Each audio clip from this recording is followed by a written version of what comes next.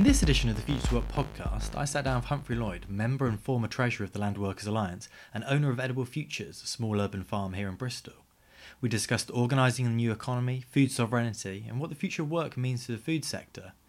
Recorded live in his polytunnel on a sunny spring afternoon, I asked Humphrey how he came to become an urban farmer. So I come from an urban background, grew up in South London, went to university. I'm not in any way of agricultural stock. Yeah. I've come to food and farming really from an environmental and political angle. Mm-hmm. The combination of those two things led me to wanting to set up a small farm business, which I started to do now 8 years ago here in Bristol. I originally set up on a site belonging to the council in Brislington, and then I think it's now 5 years ago I relocated to this site here in Feed Bristol, in Frenchay, and here I have been since then running this small farm business called Edible Futures, which is a community supported agriculture project producing both vegetables, cut herbs and salads for the Bristol market. So how does that work? So is it kind of local people sort of buy into it and they get deliveries? Is that sort of when you say community sort of supported? Okay, so we essentially have two routes to market. The first is through wholesale, directly to cafes and restaurants. And the second is the CSA scheme, the Community Supported Agriculture Scheme, and that's called Salad Drop. So the way that works is we have 50 odd households that pay a weekly subscription and they get a bag of salad once a week. Now, it's the CSA in that the weekly subscription they pay 52 weeks a year. They pay all year. And they only get salad for 44 weeks a year. So, in a subtle way, it's not just a market relationship. It's a relationship of support and solidarity, as well as one of, buying the produce. So, Edible Futures is kind of a part of a larger plot here of Feed Bristol. So, can you tell me a little bit about the overall kind of area? So this particular smallholding is a 7-acre smallholding. It belongs to the council. It's what's called a county smallholding, which is a bit like a council house in a way, for the farm sector. And a conservation organisation called Avon Wildlife Trust actually have the lease for the site. Now, Avon Wildlife Trust have a kind of remit of social engagement and showcasing what they call wildlife-friendly farming or wildlife-friendly gardening on this site. However, there's basically too much land for them to manage on their own, so they have brought in what they called land shares or land partners, of which we are, Edible Futures is one, to help manage the land. Right. So through that relationship, they've effectively subletted me, Edible Futures, an acre and a half in order to run a business here. Right, yeah. And there are other partners too. Sims Hill, Upcycle Mushrooms, Hedgerow Apothecary, I can't pronounce that word, Hedgerow Apothecary, I believe it is, and a few others. Nice. And so, to go back what you were saying about how you kind of originally got into farming, you said there was social, political issues.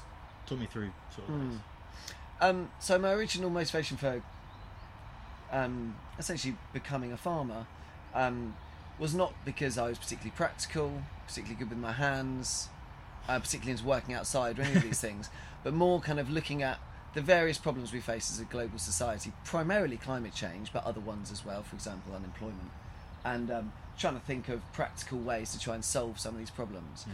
And in a country like the UK, that's had an industrial food system for longer than any other, actually reintegrating people with food and farming, resetting up small-scale farms that supply directly to cities, essentially produce a host of benefits, both environmental, economic and social. And so I kind of, then when you're, the combination of those kind of thoughts and thinking, what am I practically going to do with my life and how am I going to earn a living, kind of led me to the thought of having a farm business. And why specifically urban farming? Okay, so one of the major things that we've lost from our agricultural sector is the peri-urban or the suburban market garden. So I was born in 1985. In my lifetime, suburban market gardens have declined by a third.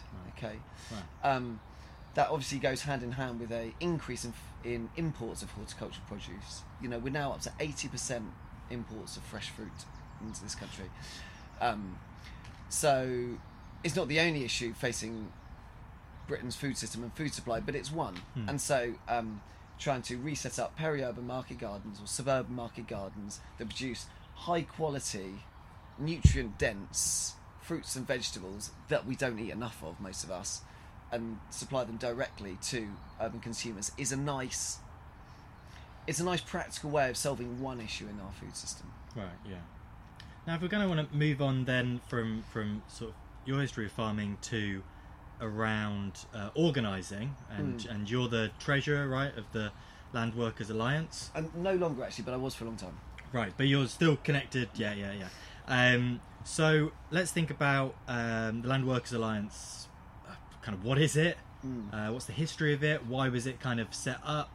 And then later we'll talk about why it's important now. But yeah. So the Land Workers Alliance is a trade. It's like a cross between a trade union and a campaign group.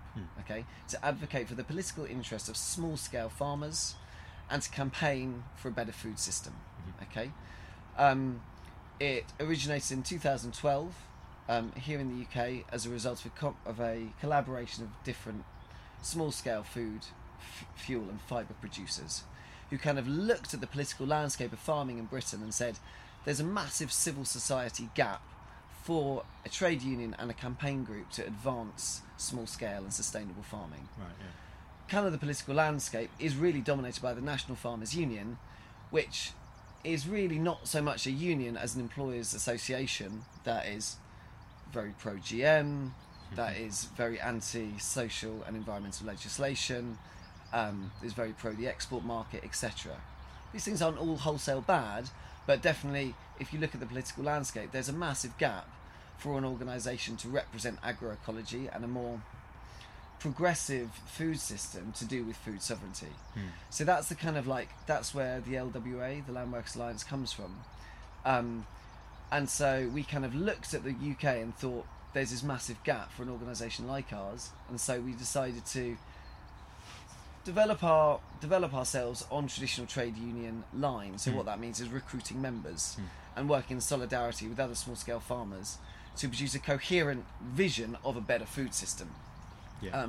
A food system that's more based around agroecology and sustainable farming, increasing food self-sufficiency in this country, more supplying local markets, and a kind of a farm sector that produces quality and high-paid jobs. So when you say the members, so the members, to be a member, you've got to be a sort of small-scale farmer. Is that kind of defined by size, or rather your own identification, or? It's defined by a set of principles. Yeah. So to become a member of the Land Workers Alliance, you have to be a food producer, and you have to subscribe to the principles of food sovereignty. Right. And that's kind of it.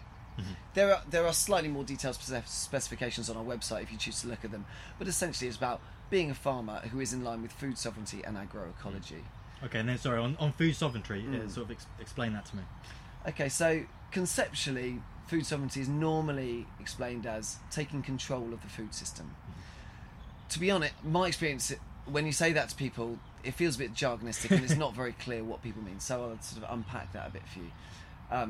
But to do that, we probably need to jump into an international context for a second. Is that okay? Yeah. Come to that later? No, let's get to that, yeah. So, food sovereignty as a kind of movement has emerged historically in the 1990s. Okay, it's emerged from peasant communities in the global south, kind of responding to being incorporated into an increasingly neoliberal global economy that's had negative impacts on their food economies. Yeah, for example, investments in land that have deprived them in land. Yeah. Incursions of hybrid and GM seeds into their traditional farming systems, a domination of the export market of their previously more self-subsistence and resilient farm-based economies, and essentially, like, peasant communities got together in the 1990s to say, look, we are suffering from common problems here, and we have a common objection. And our common objection is that we want to be able to define our own food and farming systems, okay? We don't want those decided by international trade agreements, by foreign corporations, or even by national governments. We as food and farming communities have the right to decide how food and farming is done in our communities. So when we say food sovereignty is about saying taking control of the food system, that's sort of what it means. Right, yeah. It's peasants saying... we don't use the word peasant in Britain, but it's peasants or farmers saying, we're the ones who should be saving our own seeds. Hmm. We're the ones who should be determining where we get the inputs for our farms, be it compost, manure, etc. We're the ones who should be controlling where we sell our food. We're the ones who should have some input into national food policy. Yeah, all these things. You know, the poorest people in society, farmers, agricultural workers, should at least have some stake in. So that's kind of what food sovereignty kind of means conceptually, and then it became a political movement in the 1990s, as defined by La Via Campesina, which means the way of the peasant in Spanish. And so food sovereignty kind of became the main project of Via Campesina.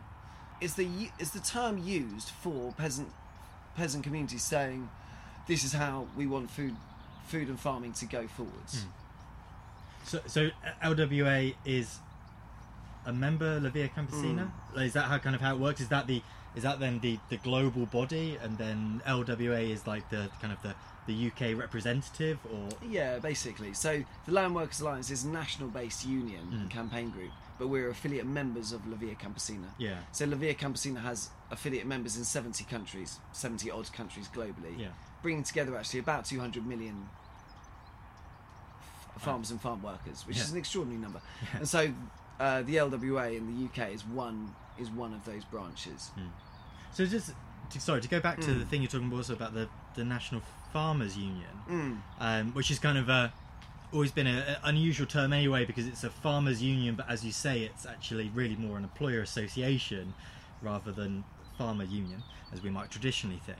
So what's kind of the relationship, if any, between the LWA and the NFU, or is it very much like an arm's length, almost campaigning for different things? We're very small fry compared to the NFU.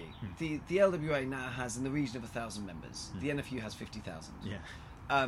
Historically, they've been on the scene as a major player since the 1930s, and we have since 2012. Okay. Essentially, our relationship is that between the two of us is that we put out different things in the media. They will say one thing about a piece of legislation, we will say another. Yeah. Other than that, we've had some interaction, but not that much, really. Yeah. I would be lying if I'd say that the NFU feels threatened by members leaving the NFU and coming to the LWA. Right. Yeah. But very much, our politics is defined very differently. Yeah. And yeah, it's like we are offering very different things to the agricultural sector, really. So how do you kind of like organise differently then? So if you've got these set of principles that you want to promote, and as you say, trying to affect kind of national agricultural policy being a key important part of the movement, so how does LWA sort of organise and exercise its power? So I normally describe it as there's kind of like three roles. There's kind of three levels to it.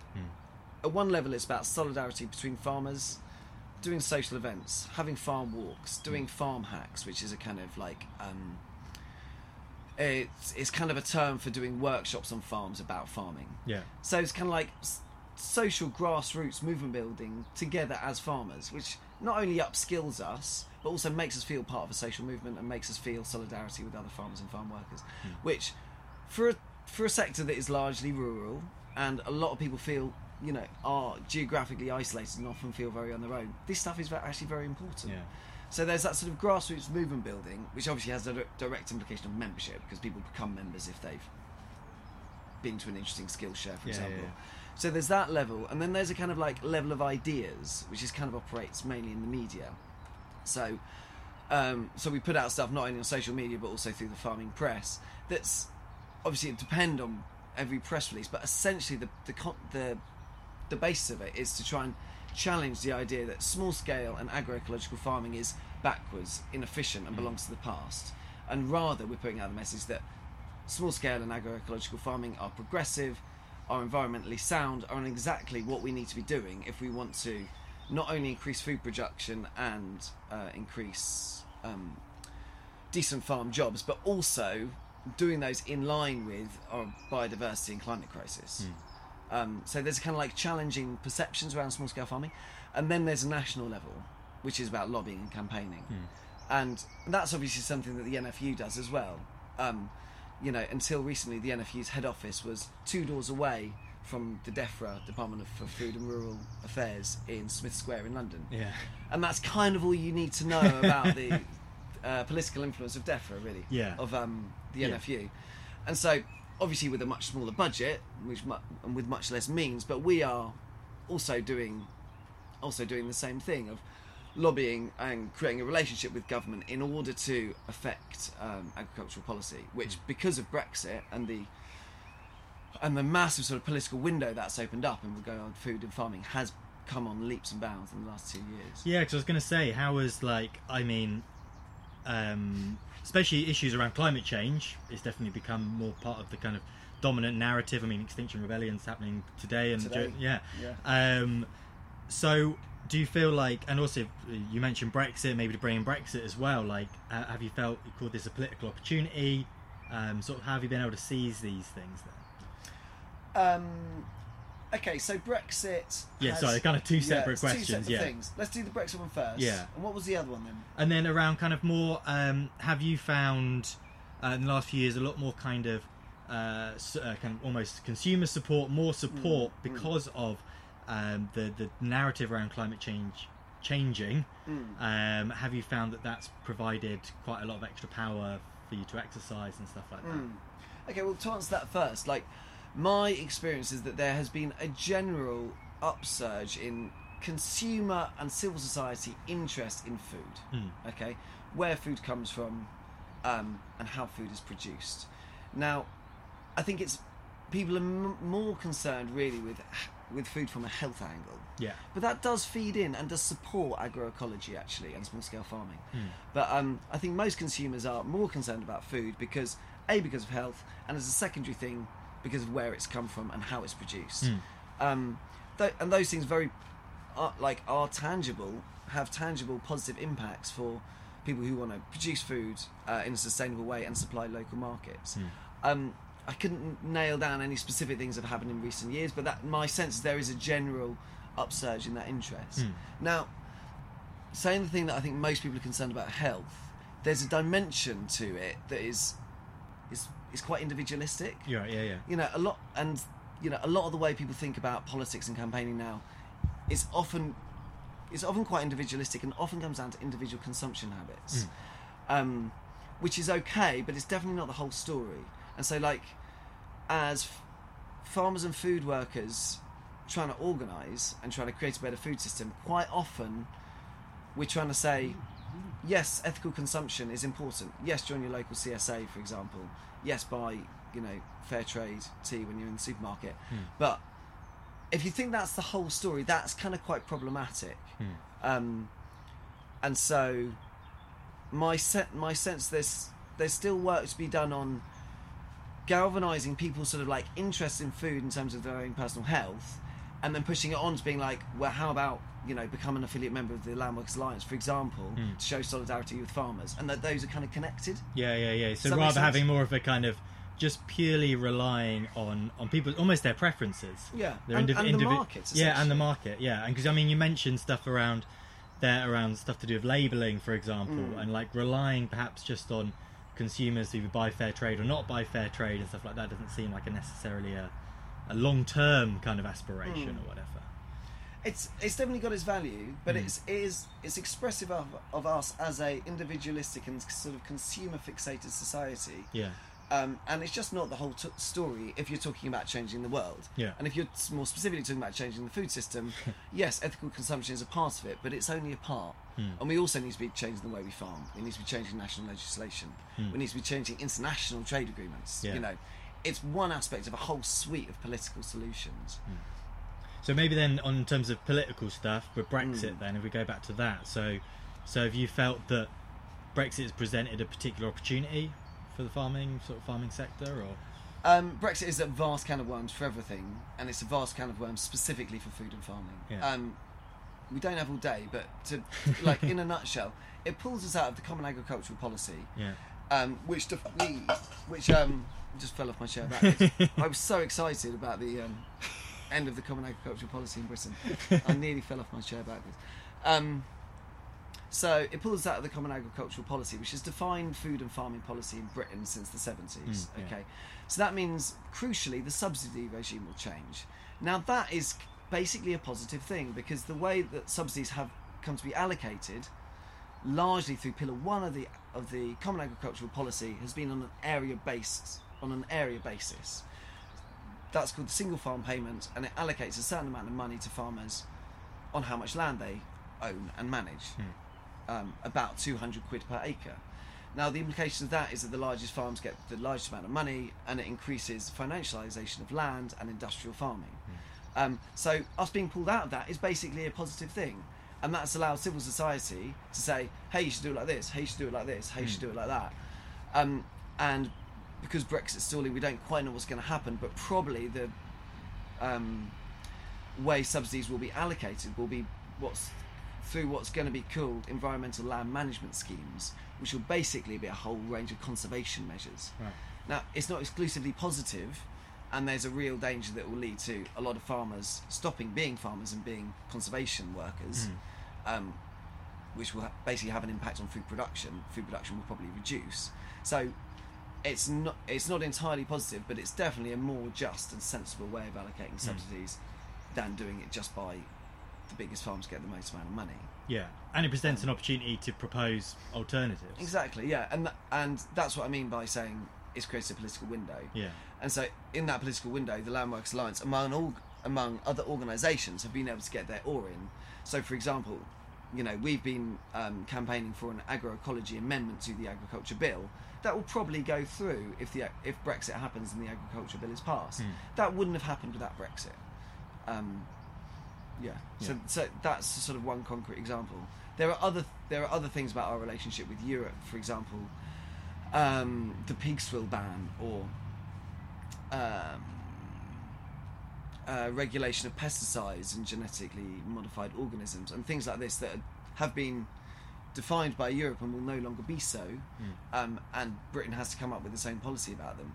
Now, a lot of them are really quite worrisome, like GMOs, for example, and agricultural chemicals and pesticides.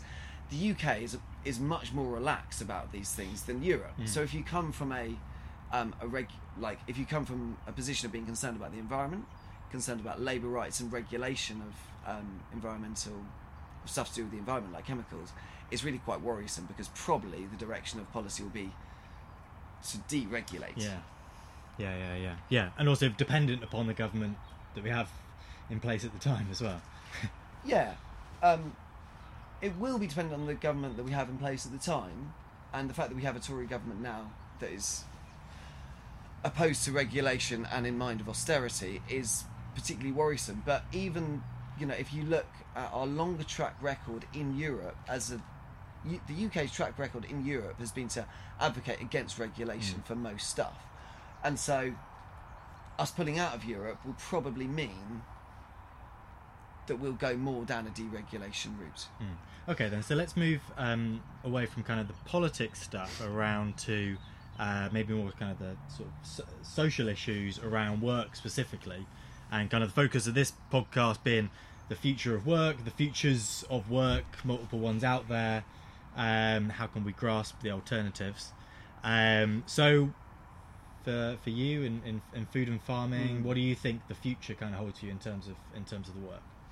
Okay, so there are various ways it can go, obviously. I mean, I'll basically present two different scenarios, one being a bad one and one being a good one. So there is the potential that we kind of continue along the same trajectory that we have been doing since about the 1930s, which is often called the productionist paradigm, or, to kind of make it a bit more clear, is a drive towards mechanisation and larger farms, okay?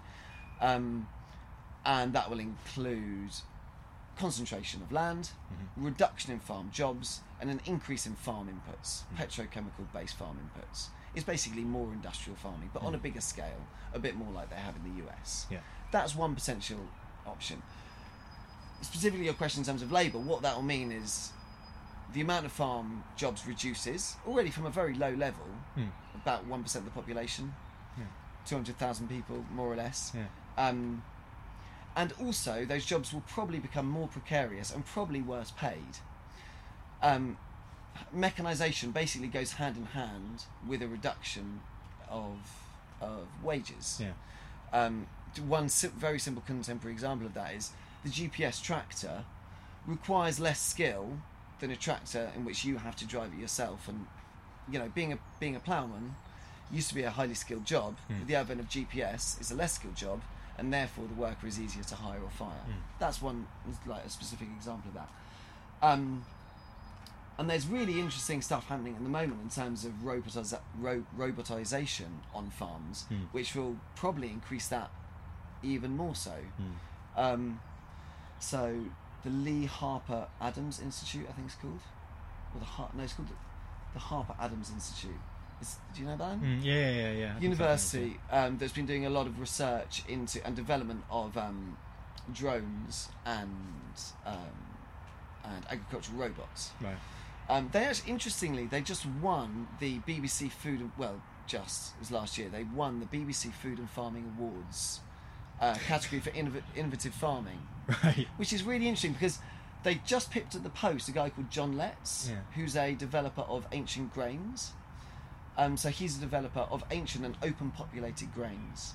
So without going too much into the plant science of it, this is basically a way of growing grains in which every blade of wheat in the field is genetically different. Right. Okay? It means your yield is a lot lower, but your resilience is vastly increased. Right. Yeah. So in terms of like going forward into climate change, in which our priority should be resilience and reduction of fossil fuels, it's really changing the paradigm. Yeah. And it's interesting that he was actually beaten by people developing agricultural robots that spray chemicals and run on fossil fuels. Yeah. And so there's almost a kind of like it's almost symbolic in a way of the two different directions our food system could go. And the guys developing the robots won it. Yeah.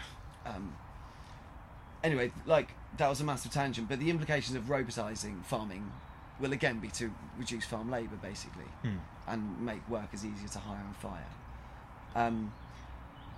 However, there's a sort of like counter narrative to that, or an other potential sort of scenario, which is an increase in agroecology. And just in terms of, there's lots of things to say about agroecology, and normally people talk about the environmental impacts, which are obviously very important, but more to talk about the labour. Yeah. Agroecology is inherently based on making farms smaller, increasing the amount of labour per unit area, and increasing production. Right. And production of food per unit area. Okay, so on this farm, for example, it's 1.5 acres. Yeah, it's less than 5 times the size that you need to be a farm to qualify as a farm in this country. Yeah. Wow. So to be included in the UK Ag report, which you need to be 5 hectares, which is almost 5 times the size of this farm. Okay. Despite that, we produce enough food for 50 households and 12 restaurants. So, and it employs 1.5 people. Okay, so this is just like one working case study of a high productivity, high labour input farm. Okay, now the way that agricultural economics is normally measured is to look at output from the farm in terms of food and divide it by the number of people, right, and thereby they derive how efficient the farm is, which is a great measure if you're interested purely in the economics. Yeah, because if you sack 50%, so if you have a potato farm that produces 100 tons of potatoes but employs 2 people off 100 acres, yeah, and you sack one of the people, which means your wage bill reduces by 70%, and the following year you produce 70 tons of potatoes. By the standard by the standard metric, your farmers become more efficient. Okay, but from a common sense perspective, or from a food sovereignty perspective, actually it's better to produce more food and have more jobs, right? And that's the kind of like labour case for agroecology. Right. I've gone on a massive tangent there. Does that make sense? Yeah. Do you want to So- ask anything to clarify it? No. I think it makes sense in terms of that. There's a lot of it comes down to what opportunities can be seized. So I mean, for example, stuff around like agroecology. I mean, how do you almost? I know it's a bit of a big question, but like, how do you change the kind of conventional wisdom around agricultural economics that measures productivity in this particular way? A lot of it is about producing good case studies and us arguing our case. And so, you know, a concrete example is Rebecca Lawton produced a really good report called A Matter of Scale, just looking into the productivity, both in terms of volume of food, but also in terms of employment of small-scale farms. And I think she defined, small scale was defined by under 20 acres. Right. And we've kind of been shouting about that politically and using that as a lobbying tool. You know, and hopefully the implications of that will then be policy that is more geared, that at least recognises the value of small-scale farming and might, for example, make you eligible for a 20 grand funding pot to build your barn or whatever. So basically making the case for making the economic case for small-scale farming. Really. Yeah. So I mean, in terms of like labour rights, more kind of specifically, I mean, when you hear about typically around, especially in the UK, around food and labour rights, it's typically migrant labourers who have been abused in some deplorable conditions of work, sometimes deaths, etc., like that. I mean, do you ever find anything in this? What's your experience of it in terms of through the LWA? Are there some horrible stories? Are there some real success stories where you've been able to kind of have some substantial improvements in conditions of work or anything like that? So it kind of goes back to our question about the history of the LWA. Yeah. But like the progress of the LWA so far has been about organising mainly small-scale business, self-employed business owners. Right. Yeah. Okay. Small-scale self-employed farmers. Now, there's massive work to be done about teaming up now with the agricultural labour sector, and we've done this to an extent through communication with John Burgess, for example, from Unite the Union, and his work with agricultural workers. And we actually had a really productive meeting last year at Oxford Real Farming Conference with I forget his name, but somebody who'd been organising with the McDonald's workers around the McDonald's strikes. Oh, right, yeah, the McStrike. But basically, there's a lot of productive work to be done to link up small-scale agroecological farmers and farm labourers and migrant workers, because we have the common interest of basically advancing more sustainable farming and better labour rights. Yeah. The truth is, it's yet quite an undeveloped relationship, and it's something that we do need to do more work on developing. And okay, to sort of jump into a slightly more academic frame for a sec, but Eric Hobsbawm has this wonderful take on the history of social change, which is all social change has to be ecumenical, by which he means it needs to bring different people together. It needs to be intersectional. Okay, it can't just be farm workers banging on about stuff. Yeah. It's got to be a combination of various different interest groups and stakeholders.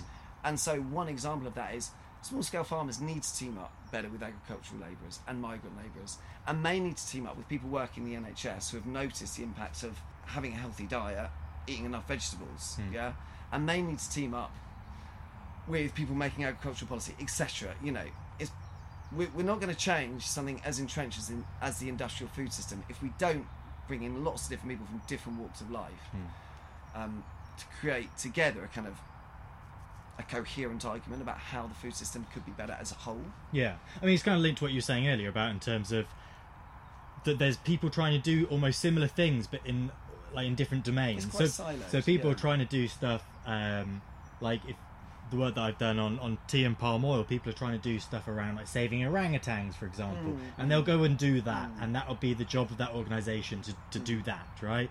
And then at the same time you're like, well, there's also a lot of migrant labourers in deplorable conditions of work, there's child labour, there's obviously the deforestation and stuff like that, and often people have their kind of their own missions and purpose and stuff like that, but they're not linked together and don't necessarily see that kind of sort of international forms of solidarity or kind of cross-sectional forms of solidarity.